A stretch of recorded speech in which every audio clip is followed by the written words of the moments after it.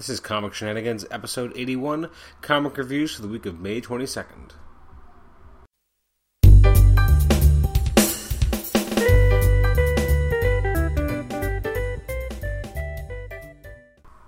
Welcome once again, this is Comic Shenanigans, and as the bumper said, this is episode 81. We're looking at comic reviews for the week of May 22nd. Fair bit of comics came out. I'm your host, Adam Chapman, and we're just going to dive right in and take a look at all the comics that came out this week. Fair bit of stuff, a lot of stuff that felt very middle of the road. We had a few endings. Jeff Johns finished up on Green Lantern. I guess Milligan finished up on Red Lanterns. Bedard finished up on Green Lantern New Guardians. We had the last issue of Savage Hawkman. So that's a lot of kind of endings, or the end of the road for certain stories. So let's just jump right in. First book up is let's take a look here. A+X number 8. Now, I feel like I've really said as much as I really should about this title over the course of the last 8 issues, basically, or last 7 before this. This is very much a comic you don't need to read in a lot of ways. It sounds horrible, but it's kind of, if you like the team-ups that are in it, you can pick it up and try and have a good time with it. It's not really worried about necessarily holding fast and true to any certain continuity. It's just kind of people having fun with telling certain types of stories. In this one, we have Spider-Woman and Kitty Pryde by Jerry Dugan and Salvador Larroca. And then we also have Hawkeye and Deadpool by Christopher Hastings, who wrote it, and Riley Brown on art. The first story, I gotta say, I enjoyed it more than I thought I would. It's a Kitty Pryde, Spider-Woman teaming up against Absorbman. It's actually kind of fun and silly. This is probably the much better Salvador Larroca artwork I've seen in quite a long time. That being said, it still has a lot of the issues that I have with his more modern artwork, and I think that part of that is the colorist. It is very kind of take it or leave it, but it's kind of fun. I did enjoy the second story because you have Deadpool and Hawkeye teaming up. Again, not a huge fan on how Deadpool has been portrayed in the last few years because he's always more silly than serious, and I like when there's a kind of a darker sense of humor, but he's not silly, and whereas here he's very silly. That being said, it was interesting just to see them teaming up and how Hawkeye and him actually work together. It's kind of interesting. I do miss Hawkeye's classic purple costume, but this still worked out fairly well. It was fun. It was silly. So I gave it a 7 out of 10. I mean, it's not the best use of $4, but it's kind of a fun usage, for sure. Next up is Aquaman number 20.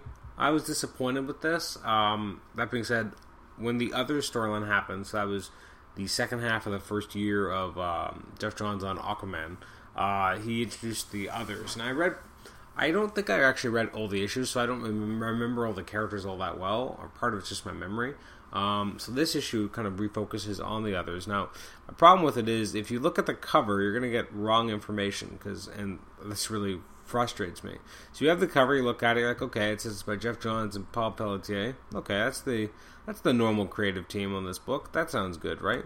Although it's incorrect, because this is a fill-in issue, and I knew that based on the cover that I knew it was a fill-in issue, because I remember seeing the cover previously and mentioning it was a different creative team, but they didn't, I guess, get the memo when they actually released the issue, so they had the wrong credits on the cover. It's actually written by John Ostrander, who's late of Suicide Squad fame, and also it's penciled by Manuel Garcia. It's not bad. It's very much an interlude from what's been going on in the main story, and you have the others, and you have them interacting with this former Apache girl, and some of it's all right, but it just felt very like, where is this going? What's happening? It felt very much like this is a fill-in. Back in the kind of classic days where they used to do fill-ins all the time, it just felt very artificial, and it really kind of frustrated me because there's no need for this. And I'm wondering, when it's coming out in trade, if they're going to actually leave it as an interlude in the middle or actually publish it at the end of the particular collection it's part of.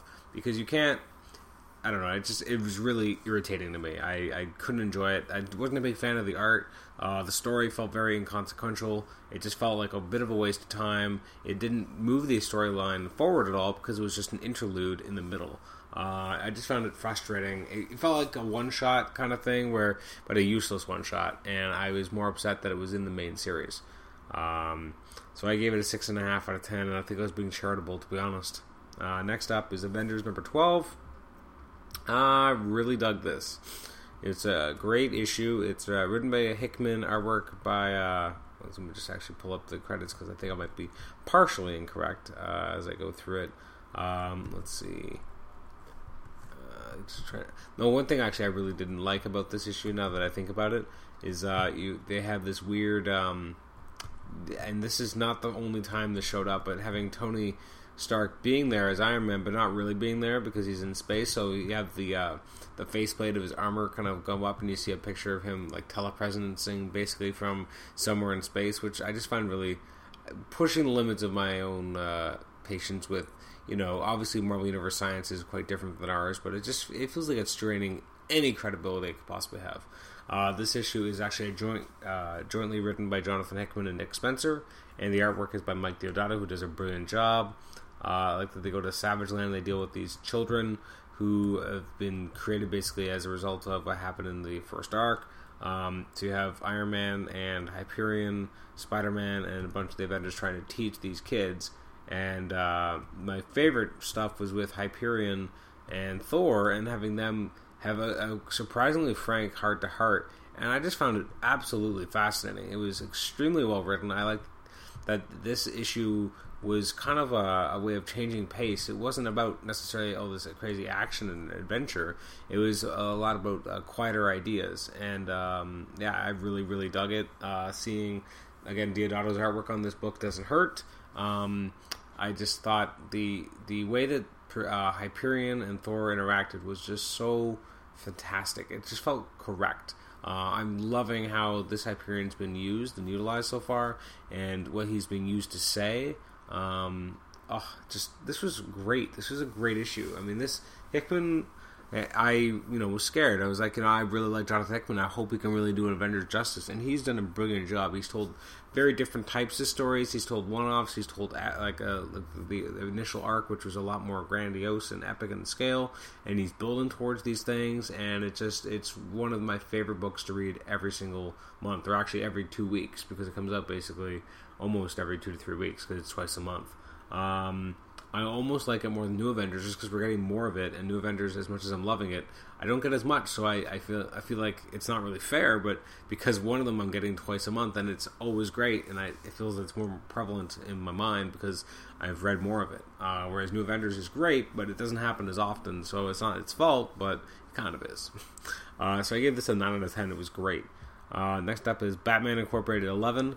Speaking of doing a totally unrelated tie-in issue, we have Batman Incorporated number 11. Now, I didn't realize this. Maybe I just missed the solicits. I didn't realize that Morrison was jumping off for an issue, which seems weird. But you have Chris Burnham jumping on with, Jorge Lucas on artwork. This is basically the Batman from Japan.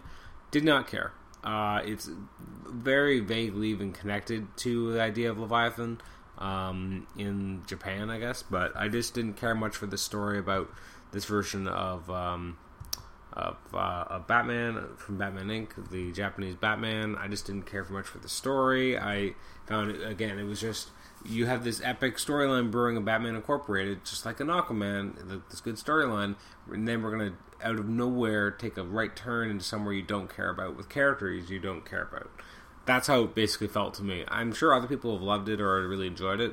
I just found it frustrating, and I didn't find it all that interesting, and I don't think Burnham was the writer. Choice on writer, I think it was trying to be Morrison, but it wasn't Morrison, and it felt like it was just trying to be something it wasn't. So I gave it a 6 out of 10. I just didn't care. Next up is Batman The Dark Knight, number 20. Man, this book, when I started reading it, I was like, man, this is not going to get a good review, and because there's certain aspects that bugged me. It reminded me a little bit too much of the Christian Bale Batman, and that the idea that Batman isn't going to be Batman forever. Like, obviously, even in Dark Knight, he gives it up at some point, but I don't like the idea that he may be giving it up for love and that kind of stuff. I do like the idea, however, that he would give it up because he doesn't want the pain that the death of his allies is causing him. This issue is written by Greg Hurwitz, artwork by, Szymon Kudranski. So I went into it and I wasn't really liking where it was starting. I wasn't sure about the artwork, but it built and built and built, and I was actually shocked and surprised by the end. It really built itself up to, it felt very cinematic as we were getting closer and closer, and the way the sound effects were being used to amp up the tension was actually extremely well done, and there's a certain desperation to it all, and it was just absolutely brutal. And by the ending, I was very shocked, surprised, and it felt like a little bit of how I felt during Dark Knight when they killed off Rachel Dawes, because usually you don't kill off the love interest, and the fact that they did in that movie, I found was a really striking idea, and I found it more jolting because I was like, oh my god, they killed her, she's dead, like that's a big move. So here they kill off the female love interest, and I was quite surprised by that, and that felt like, again, a big move I didn't see coming, and it made me a lot more like, holy crap, this issue got me. It got me going. I thought it was going down somewhere more predictable, and then it took a swerve, and I didn't see it coming, and I really dug it. Sure, other people maybe did see it coming, or thought this issue was more expendable. I didn't think that they were going to kill her like this, and it was brutal. That last page is just... it is so brutal. Like when you see her falling, and you see the shot of her on the bat signal, it's just, that is powerful stuff. So I actually, as I said, I give it an 8.5 out of 10, just because the whole issue wasn't a 9, but it was close. But I ended up, deducting a little bit because it wasn't all, lollipops and rainbows. It wasn't all very strong. But man, the last 10, like at least the last half for sure, when they ratchet up the tension and the plotting and the pacing, it just picks up, and it's phenomenal right as you go careening towards the end. I'm interested to see where they go in the next issue, in the finale. The only bad part about the storyline thus far really has been the inconsistency in visual tone, because you started off with, I believe, Ethan Van Sciver, and he didn't finish it off, and then you've had different artists, and that's the only part that's really been detracting, and I think that would be more clear and more prevalent when you read it in eventual collected form, when at least on a monthly basis you're like, well, it doesn't quite look the same as it did last month, but when you're reading it all at once you're like, okay, it's changing, and I like visual consistency and tone. I mean, anyone who's been listening to the show at all would know that I'm always talking about consistency of colors and keeping the tone as a method of doing the colors, and so I'm very big on that, so it would be more disruptive to me. Some people don't care. I mean, there are people who just kind of read the story, that the artwork is almost more functional and not worried about the art and the colors, so they won't give a damn. But I unfortunately do give a damn, and so it became more frustrating as a result. So I get that an 8.5. Next up is Daredevil number 26. Now, there's a big spoiler here, so it looks like this is the return of Bullseye. Really, really well done issue. I'm really loving Mark Waid's take on the book. It's so different, but similar to prior versions of Daredevil, but it's different enough that it still feels fresh. I like what they're doing with Matt Murdock and Foggy Nelson, with Foggy Nelson having cancer, or potentially having cancer and being in danger. Artwork here is by Chris Samney, and on the first page they're credited as storytellers as Mark Waid and Chris Samney. And when you look at it, it's hard to imagine this book being one that the penciler isn't at least somehow involved in crafting part of the story and kind of working together, because it just hits a certain vibe. And the colors by Javier Rodriguez are fantastic. So I mean, here you have Daredevil kind of pushed to the brink where he's doing a job interview. He's interviewing someone, and he starts to believe that like this guy maybe is connected to everything bad that's been happening to him. And just when he thinks that he's actually wrong and he's been pushed too hard and he's freaking out for no reason, the guy's like, good, Ikaru, glad to hear that, and he just disappears. And it's just creepy as all hell that everything's kind of the walls are closing in, and then the way that Daredevil figures out how to kind of beat him. First of all, there's a great panel with him and Foggy trying to figure out ever since the start what's been happening, and they start doing these circles of kind of pain and of these people going after him and hunting him, and the idea that it creates a bullseye, which is very random, and I don't think it makes a lot of sense that they come to that conclusion. But it's just very movie-esque or cinematic in terms of having that big kind of light bulb moment when you figure out oh no, this is what's really going on, which is actually pretty awesome. And then when you have Matt inject himself with adrenaline. That's so badass. Like that. Then now he can't be found by radar the same. He goes after Lady Bullseye, and then he confronts the real Bullseye, who's in an iron lung. I really dug this. This was great. This is a 9 out of 10 all the way. Next up is Fantastic Four, number 8. Oh man, okay, so I really didn't think that the time, I guess it was Fantastic Four 6 AU, I really hated it. For people who've read or listened to previous podcasts where I talked about it, I hated the idea that Ben Grimm in any way was responsible for what happened to Doctor Doom. I thought it was just ridiculous. There's no reason for that to inject that into his history. It makes Doctor Doom right in a lot of ways, or just not as evil, because he really did get screwed with and fucked with. So I really didn't like that, and so I didn't expect to have it brought up in the main book. But Fraction has proven me wrong. Now, on the one hand, it makes that tie-in part of the cohesive whole, but at the same time, like, why is it a dream? Like, I almost don't get it. I guess something happens with the timeline where maybe it didn't happen now. It raises more questions than perhaps it should, because now I'm wondering, like, okay, well, there really is something screwed with the timeline now, because that happened, but now they don't remember that it happened, but they remember it like a dream. I don't really get where Fraction's going with that, or what that's supposed to mean. So Fraction wrote it with work by Mark Bagley. Here we have a lot of it takes place on Earth, and you have Ben Grimm enjoying his time as Ben Grimm for that 1 week a year, and he goes back in time and he kind of messes with the Yancey Street gang way back when, which I feel like is breaking the rules of time travel and getting involved where he really shouldn't be, which is what it is. But then when you have, he's not on the ship, but you have the rest of the team all kind of having dinner together, and Franklin's talking about the dream he had where he found out about what Ben did to Victor when they're growing up, and then it looks like next issue we're going back to college years, because Reed and Sue have some questions for him, and they're not too happy with him. I actually like the artwork on that by Mark Bagley to really show how it kind of, not sinister, but like very serious they're taking it, and how they're very disappointed and pretty pissed off at Ben, and I would be too, but it's very out of character, and that's, I don't know, it just really frustrates me. So I didn't mind the part of the issue in Back in Time. It's kind of fast and loose with time travel and what that's supposed to do, but then introducing elements of really hated one-shot is not a smart move, in my opinion anyway.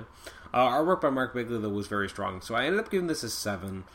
I feel like maybe I was giving it too much, and maybe it's more of a 6 because it wasn't that great an issue, but I'm going to let it stand for now. I think part of it's that I really did like the artwork by Bagley. It was pretty great stuff. Next up is Fearless Defenders, number 4 AU. Now, I haven't read this book, really. I think I read part of issue 1, and then I just kind of said, I'm okay. And this is an odd choice to even bother doing it as an AU. And this is one of the more inconsequential AUs, because it does kind of explore the universe that's happened ever since Hank Pym died. But I don't think it needed to happen. Basically, the idea that Doom teamed up with Morgan Le Fay, and then we have Morgan Le Fay's daughter is in the present, and she hangs out with the leader of the Amazons, who got overthrown and killed, who's now been resurrected, and they end up fighting against Ares, who is actually pretending to be Doom and ruling Latveria. That's the issue. More than needs to be said of it. I just didn't find it all that. I didn't find it like I don't know what the point was. And the artwork is, pretty, because you don't get to see Phil Jimenez on Marvel books that often, but I didn't really much care for it. And Colin Bunn, I'm really hot and cold on his writing. I don't know. I didn't need to read this, and I almost didn't, and I probably just shouldn't have. So I gave that a 6.5 out of 10. Next up is The Flash, number 20. I kind of like this. It's part of a 6-part arc, so it's kind of glacial in terms of actually moving the story forward right now. The Reverse Flash is around. He's killing those connected to the Speed Force. We don't quite know why yet. What I did like here is it finally, and now we haven't seen a lot of this, but it finally felt like we're getting a capitalization on the idea of, why do we have Barry as Flash now? Well, they want to tell stories with Barry that you couldn't tell with Wally. One of the ways of doing that is to explore his being a forensic scientist. So this was one of the first times where it actually felt like we get to see him actually thinking and using his smarts and his abilities as a police forensic scientist to really figure out the scene of the crime and how to approach certain things. The artwork here is absolutely fantastic. I mean, just the effects and seeing how Flash operates. I mean, I'm still not a big fan of the weird kind of crease lines that are the Speed Force energy kind of spilling forth from his costume, but I'm trying to get over it. But it just kind of, it oddly makes his whole look more articulated than it potentially should be. I'm interested to see that first page when you have looks like Reverse Flash is there and throwing, like basically cutting up his prey. Crazy stuff. Anyways, I'm excited to see what this is going to be. I'm enjoying the first part of Reverse. I do like Manapul and Buccellato working together, writing and doing all the art together. So, I mean, this was a pretty solid book. I gave it an 8.5 out of 10. It's nice to see Barry acting like Barry. Next up, we've got... sorry, did I even say my rating? 8.5 for that. Wow. I'm really all over the place today. Next up is Green Lantern number 20. Now, this is a big one. Now, on a future podcast, I don't know exactly when it will air, but probably later in the summer. I'm going to be doing a Green Lantern Jeff Johns kind of discussion retrospective with Paul Scores, who's my frequent co-host. Originally, it was going to go up this week, but we ended up doing a Comic Talk episode as well. 2 hours of random Comic Talk stuff discussion. So we pushed that back to later in the summer.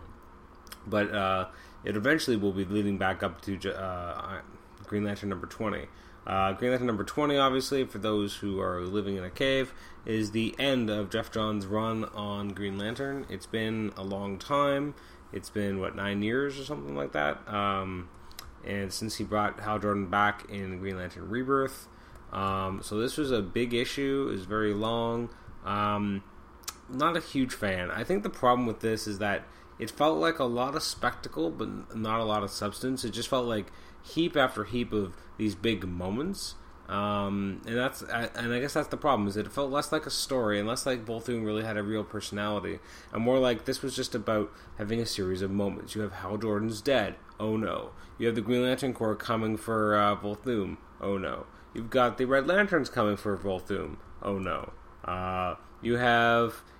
basically St. Walker, Star Sapphire, Simon Baz, John Stewart, Guy Gardner, and Atrocitus, and everyone fighting together, and Mogo teaming up with them to try and stop Volthoom. Oh no. And then we got Sinestro coming in, and he's going to try and fight. That's its own thing. Then you've got the Indigo Tribe, and then you've got Hal Jordan using a Black Lantern ring, and he's going after Volthoom. And, it just felt like a series of these moments that they wanted to show. Now he plucks out young Hal Jordan, so young Hal Jordan's there, and it's the idea that that's when Hal really had fear. It's just a long series of these. You have Sinestro bonding with Parallax and becoming controlling Parallax so that he can go up against Volthoom. You have Volthoom kind of saying he's a god. Again, this is just going through the issue, figuring out these big whoa moments. And if even one of them was actually done not appropriately, because they're all like big moments and they're cool, but it just felt like you didn't have the time to react because, first of all, each moment didn't last very long, and then you have another moment. So it just felt a little crazy.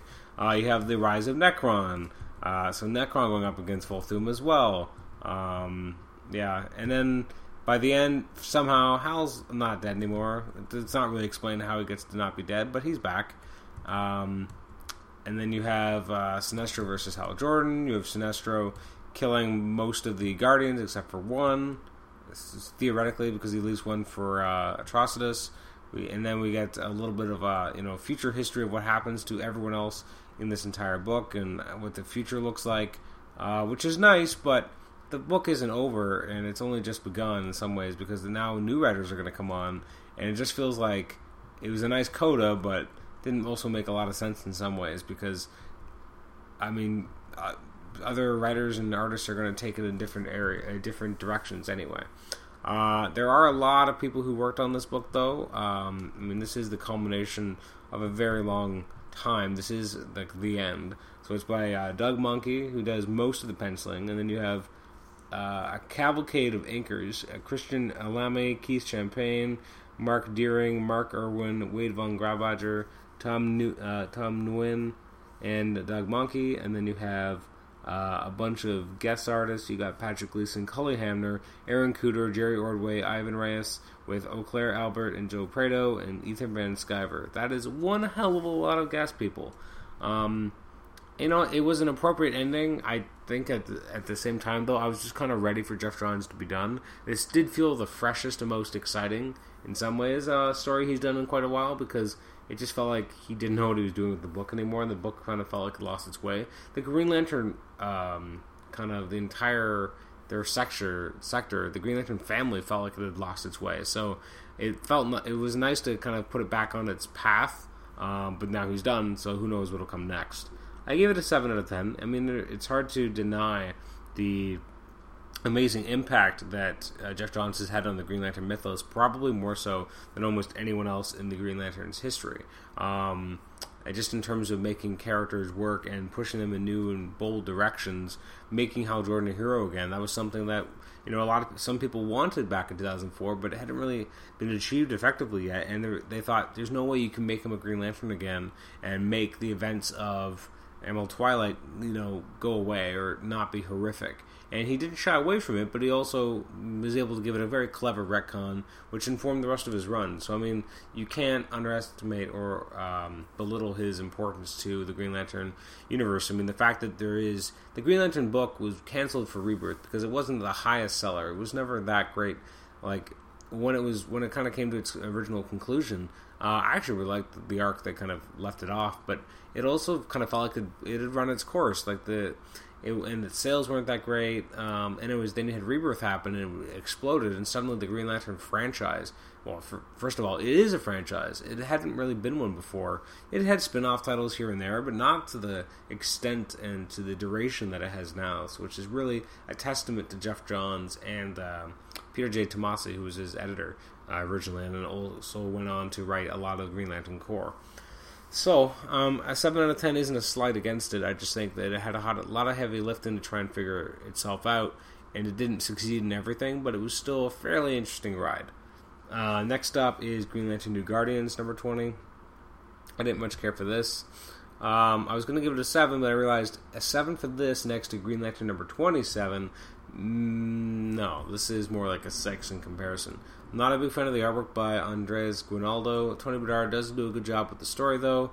I like that we kind of have the idea of Kyle Rayner kind of maturing a little bit as a character. The idea of him having a search for a father figure and actually meeting his own father. The problem, I guess, was with the artwork that made him look like a child half the time. But the story was relatively strong. So it's the artwork that drags it down to a 6 more than anything else. Next up is Iron Man 258.3. I'm still liking this. I still have some problems with the continuity of it because of when it takes place, but it is fun to kind of read an old school book. Michelini wrote it with Layton. You have Luke Ross on artwork. Not Luke Ross. Sorry, Dave Ross. My bad. It's easy to think it was the other Ross. This is it's a fun book. It's kind of silly. It's bombastic, but it's a fun Iron Man story, and it reminds me how much fun Iron Man used to be in certain ways. Like, Iron Man is a very different character now, but Layton and Michelini get to the heart of who the character used to be before he became a Robert Downey Jr. in comic book format. That's what he's felt like for a while now. This is back when he had a different personality and he was someone else, and he was still having the idea of having a secret identity, which is very... what's the word? It's very old school, but it's very, I guess, cliche, but it's also makes me...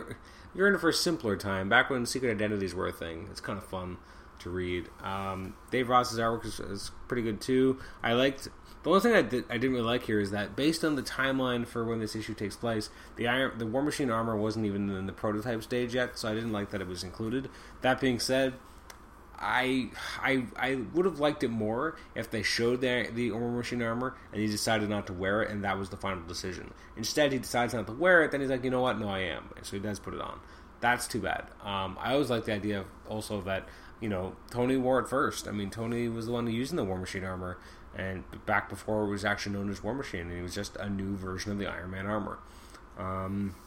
But I did enjoy it. I'm interested to see how they wrap it up. It's a fun throwback. I would actually not be against them doing more throwbacks like this with classic creative teams, in terms of at least the writers in this case, and kind of putting it squarely at a certain moment in continuity and just having fun with it. It's kind of nice. I actually really enjoy it. I am wondering though, when they for those who follow collected editions and those types of threads and stuff, Marvel recently announced the Epic collections, where over time the plan is that they will basically reprint everything in their canon for the big characters like Avengers, Thor, Iron Man, Spider-Man, etc. But they're not going to come out in chronological order. They're going to come out, but they've already mapped it. And I wonder if this is going to be included in whenever we get 258 in one of those Epic collections. Will they sandwich this in or not? It's an interesting question. Probably not, but it'd be interesting, and maybe there'd be like a note saying like this was originally published much later, but it's meant to kind of take place within the gaps. And actually, that would be interesting to see, because as much as like I'm wondering about some of the chronologies and continuity, it's been a while since I've read some of that stuff in this exact like kind of issue era. I'm interested to see if it was all collected in one format together, if it would actually blend together well or not. But it's an intriguing question at any rate. I give it a 7.5 out of 10. It's a fun journey. Next up is Justice League number 20. Really dug this. You got Despero. Obviously, they had alluded before that Martian Manhunter had been on the Justice League at some point. It hadn't gone so well prior to, I guess, his experiences with Stormwatch. So Despero attacks. You have Element Woman, Atom, and Firestorm are the only ones up against him, but until Martian Manhunter shows up and lends a hand. Really dug this. I'm surprised. I'm actually quite enjoying Element Woman. She's actually a lot of fun to read. The new Atom, she's fascinating, and I really like that. I like the idea also that Batman having to kind of reveal to his allies what he's been doing, especially to Superman, the idea that his Batcave has a Batcave, and that he has these these boxes for each person on the Justice League, and in order to, as a contingency plan. And I really liked when he's like, here's Wonder Woman's. This is why I'm concerned. He's like, open Wonder Woman's. He's like, it's empty. And it's like, because Wonder Woman doesn't have a kryptonite. And I thought that was awesome. Like the idea that at the end of the day, there's a way to take down Superman to use kryptonite. There is no way to take down Wonder Woman. Superman is the box. He is the way to take down Wonder Woman. So them having a relationship complicates matters and makes it more difficult for him to plan. I think that's fascinating and really, it's just such a great concept. Also like the idea that the last member of the Justice League of America is the Atom, and that the Atom is basically a stealth member. And I really dug that. This is really strong stuff. Gene Ha did the artwork.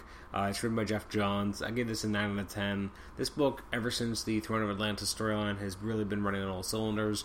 I've been really digging it. I wasn't a fan of the first arc or the second arc, or I guess you could essentially say would make up the third arc, or what would make up a third trade. But now that they're really getting into it, I'm really digging it. It's become a much better book, thankfully. Next up is Red Lanterns number 20. It was alright. I mean, I think I gave it a 7 out of 10. It's not a bad read. It has some problems for sure. It's not a bad epilogue, though. It is Peter Milligan's kind of last word on this title. So take from that what you will. I'm interested to see what will happen next, but I don't think I'll be sticking around all that long. I did really like the artwork by Will Conrad. A lot of it almost reminded me a lot of Mike Deodato at times. You have the Red Lanterns going up against the inversions of Yzmolt. You also have Atrocitus going after the last Guardian, and then him reaffirming himself as leader of the Red Lanterns and realizing he hasn't kind of been the best leader that they could have had. You also have Rancor kind of having a harsh awakening when he goes home and tries to tap into rage, and it doesn't work out well when it comes to his lady love, or the woman he started to have a great deal of feelings for. So I gave it a 7 out of 10. Next up, so we have a bunch of books left. Man, I didn't realize how many books we were going to be talking about this week, because there's a fair bit left. Next up is Savage Hawkman number 20. I gave this a 7. It was kind of dumb, mindless fun. You have Hawkman going up against the Blockbuster character, and finally kind of putting him down. You also have him kind of tapping into, I guess, the warrior mode of the Hawkman armor. This is the last issue, so it's him kind of saying goodbye to the family he's kind of come to know and love, and instead realizing he's going to reaffirm himself to the Justice League of America. This is not a work of art. I mean, this is a fairly functional issue. It gets Hawkman to the point where he's just going to be worried about the Justice League moving forward, because this is the last issue. It's over. It wasn't a bad series. It had some highlights. It had some lowlights. Kind of like Deathstroke. I think it probably had more highlights than Deathstroke, only because Deathstroke had some pretty terrible stuff in that first year. Although so did Hawkman, to be fair. But now it's over. I mean, it wasn't a bad send-off either. I gave it a 7 out of 10. I guess I should mention the creative team. It might be nice. I believe it was written by DeFalco, who I do enjoy, and Joe Bennett. Although this isn't the best Joe Bennett artwork, it's not as clean. I think something about the inks and the colors aren't quite as strong as I've seen them in the past. Next up is Scarlet Spider, number 17. This felt like a bit of a return to form for the title. The title has felt like it's lost its way. You had Scarlet Spider up against, what's it called? And first of all, before I even mention anything, it's frustrating that on the covers he looks quite different than he usually looks in the actual issues, in terms of the costume being red and then it looking different at certain points, but it is what it is. I did like using the stealth technology here as well. You have Kane going after Wolverine. Really dug this. As I said, this book has felt a little bit off its game recently. This felt like it went right back on. This is I liked him going up against the X-Men. Was actually really interesting. Him and Erase Lee. I forget what her superpower name is supposed to be, but it was interesting to see that as well. Barberi on artwork. Yost is really doing a good job with the script now. Again, he was having some fun, doing some different things, and then I think he lost his way with all the weird... I mean, you had Minimum Carnage, then you had the weird stuff with the wolves and the other, and this felt more of a return to form, and I'm looking forward to, in future months, him being in New York and going up against Superior Spider-Man, so that's cool. Erase Lee's costume, though, looks a lot like Gamora in certain lights as well, which is weird, but it's cool. I like the idea of this and having... Scott Spider trying to make do on his promise from very early on in the series when he said, he basically owes the Assassin's Guild an assassination, and he does technically kill Wolverine, although Wolverine heals, so he's probably fine, but I guess a case can be made that he's at least done his job. I dug this. I gave it an 8 out of 10. Next up is Superior Spider-Man, number 10. I'm going to give this an 8 as well. It maybe could go a little higher, but I'm really digging this. This is the first issue of the post... the Ghost Peter has been taken care of and wiped out. Otto no longer has access to Spider-Man's memories. He can remember things he's already used, but you can't access the memories in terms of knowing what types of responses to make, etc. anymore. Ryan Stegman on artwork, Dan Slott wrote it. It felt like a fresh new day, because this is a start of something new, because now there is no Peter there anymore. We just get to see how Doc Ock is really engaging in things. You have the Green Goblin and his people. Who knows which Green Goblin this actually is? We think it's Norman just because of a missing body, but he could actually be not the actual Green Goblin here. Carly Cooper is trying to find out what's going on with Spider-Man by enlisting the assistance of Captain Watanabe, who's returned from leave. You have a date happening between Peter and his classmate. You have an attack on MJ's nightclub. And there's just so much going on here. It's actually pretty impressive that Slott's able to do this much in one issue. Like, this is what a comic issue should feel like. Like, there's so much going on. There's a lot of different plot threads. There's all this different characterization happening.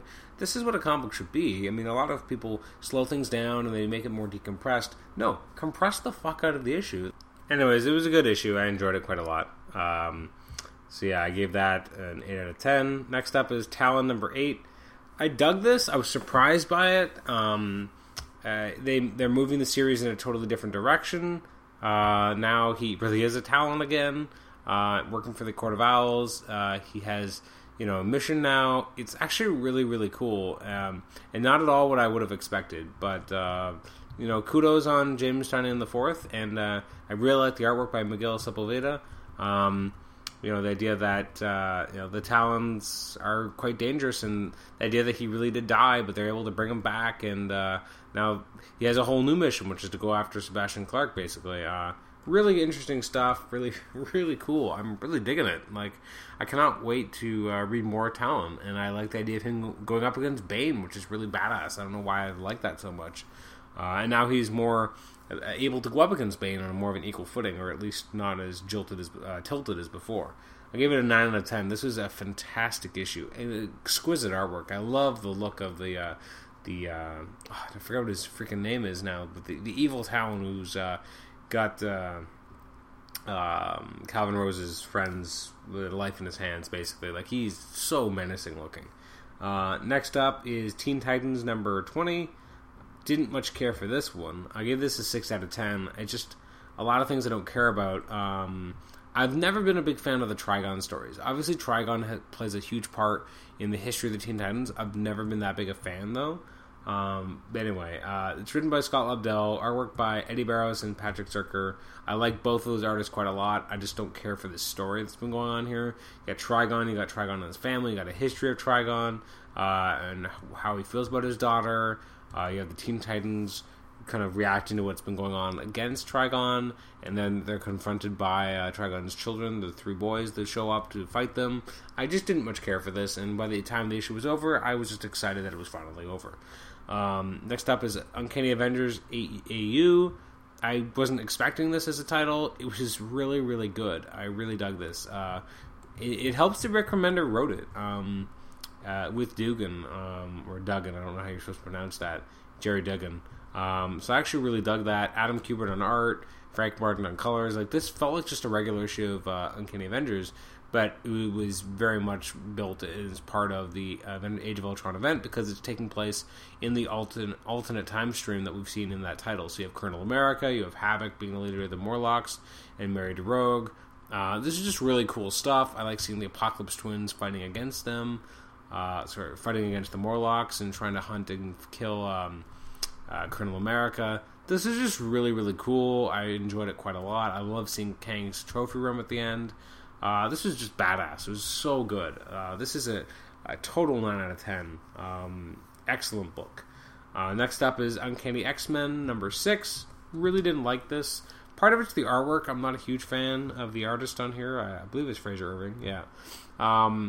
They were telling a really grounded story in the first few issues, and now we're telling a story about Dormammu and magic, and I just don't care much for it. The artwork is a little too strange. I know some people think it's absolutely fantastic and brilliant stuff. Personally, I wasn't a huge fan. The way Dazzler looks at the end was pretty stupid too. She almost looked more like Emma Frost, because it looked like she was Diamond and not just dazzling because she was colorful and whatever. I just didn't much care for it. I gave it a 6. I was disappointed. And next up and last up is X-Men Legacy 11. Yeah, this is a 6.5 out of 10. I gotta give credit to Simon Spurrier. I didn't see the reveal coming at the end, although really I should have picked it up based on the cover to this issue, which was pretty messed up. Paul David and Tannen Watt do the artwork. It's an intriguing hero. Just the idea of this pill that Legion's going to take to get rid of his powers. It'll leave him in basically like a kind of a ridiculous vegetative state, but he's willing to take that chance because he wants to avert the future he's seen. You have Blindfold trying to put together a team to go rescue him. And then you have the big reveal at the end that it's really Red Skull. And plus the return of Ruckus, and then the prompt depowering and neuterization of Ruckus. But it was interesting. I actually dug this quite a lot. At times. It was inconsistent. I was going to give it a 6.5. I realize now that I think about it, there's actually a lot to like here, but it also felt like we had some interesting story beats, but then there wasn't a lot done to kind of progress them. Like, it felt like there was a lot of running in place, or jogging on the spot, because you had a plot point, and it was kind of cool to see, and then they just do more. They ram it into the ground that you see it again and again and again. It just felt like the issue was a lot longer than it needed to be in terms of spending time on some of these plot elements. So I gave it a 6.5 out of 10, but I'm going to upgrade it to a 7 now. So that is the episode. There's numerous comics I didn't have a chance to either read or review, partially sometimes because I didn't much care for them or don't read those titles on a regular basis. So the ones I didn't get to include All-Star Western number 20, Arrow number 7, Batman Beyond Unlimited number 16, Deadpool number 10, Green Team, Tree Trillionaires number 1. I just couldn't get into it, unfortunately, even though I like Arden Franco a lot. Journey into Mystery 652, I just don't care about that title. I've heard good things, but maybe when the trade comes out, which I actually think it might have already, maybe I'll pick that up at some point, but I really enjoyed what Gillen had done before that. I don't know if I want to read what they've been doing with Sif since then. Justice League Dark number 20, Superman number 20, Powers Bureau number 4, Ultimate Comics Wolverine number 4, and Young Avengers number 5. Anyways, that is our episode. This has been episode 81, Comic Reviews for the week of May 22nd. I have been your host, Adam Chapman, and it's glad to have you along for the ride, and hopefully we'll catch you again next time. For those who like the non-review episodes, episode 82 coming up on the 29th of May will be our Comic Talk episode. It's 2 hours of random comic discussion with myself and Paul Scores, and then next week, episode 84 on... I think it's, June 5th or something. Not even sure of the date. I believe it's June 5th. That'll be our Book of the Month episode, which got delayed a little bit, which should, at this point, we're expecting it to feature myself, Paul Scores, Nathan Struck, and Amber Struck. And it should be a fun examination of Red She-Hulk Volume 1, the recently reprinted Superman Secret Identity, and Saga Volume 1. So hopefully it'll be an interesting episode. I can already tell you that there's going to be a lot of heated discussion about Red She-Hulk, as I briefly did episode 82 I recorded yesterday on May 26th, and I asked him, like, I know you probably didn't enjoy my 3 picks for this particular Book of the Month episode. Can you tell me which one you like the least? And he just glared at me. He's like, I can't tell you that. I'm not going to give you anything until it's time for the podcast, but I know that he just did not like Red She-Hulk. And I loved it. I thought it was a lot of fun. So stay tuned to that episode. It should be full of a lot of fireworks, I'm sure. Especially as he bashes Saga, which I have a feeling he's going to do. And I'm pretty sure he's going to come up against some major resistance in the form of Nate, Amber, and myself. So anyways, that'll be episode 84. That'll be on June 5th, and it should be a good one. So thank you for joining me for this episode, and we will see you next time. You can always email us at comicshenanigans@gmail.com, like us on Facebook, or post a post in our HC Rums thread on this episode. Thanks again for listening, and we'll catch you next time. Bye-bye.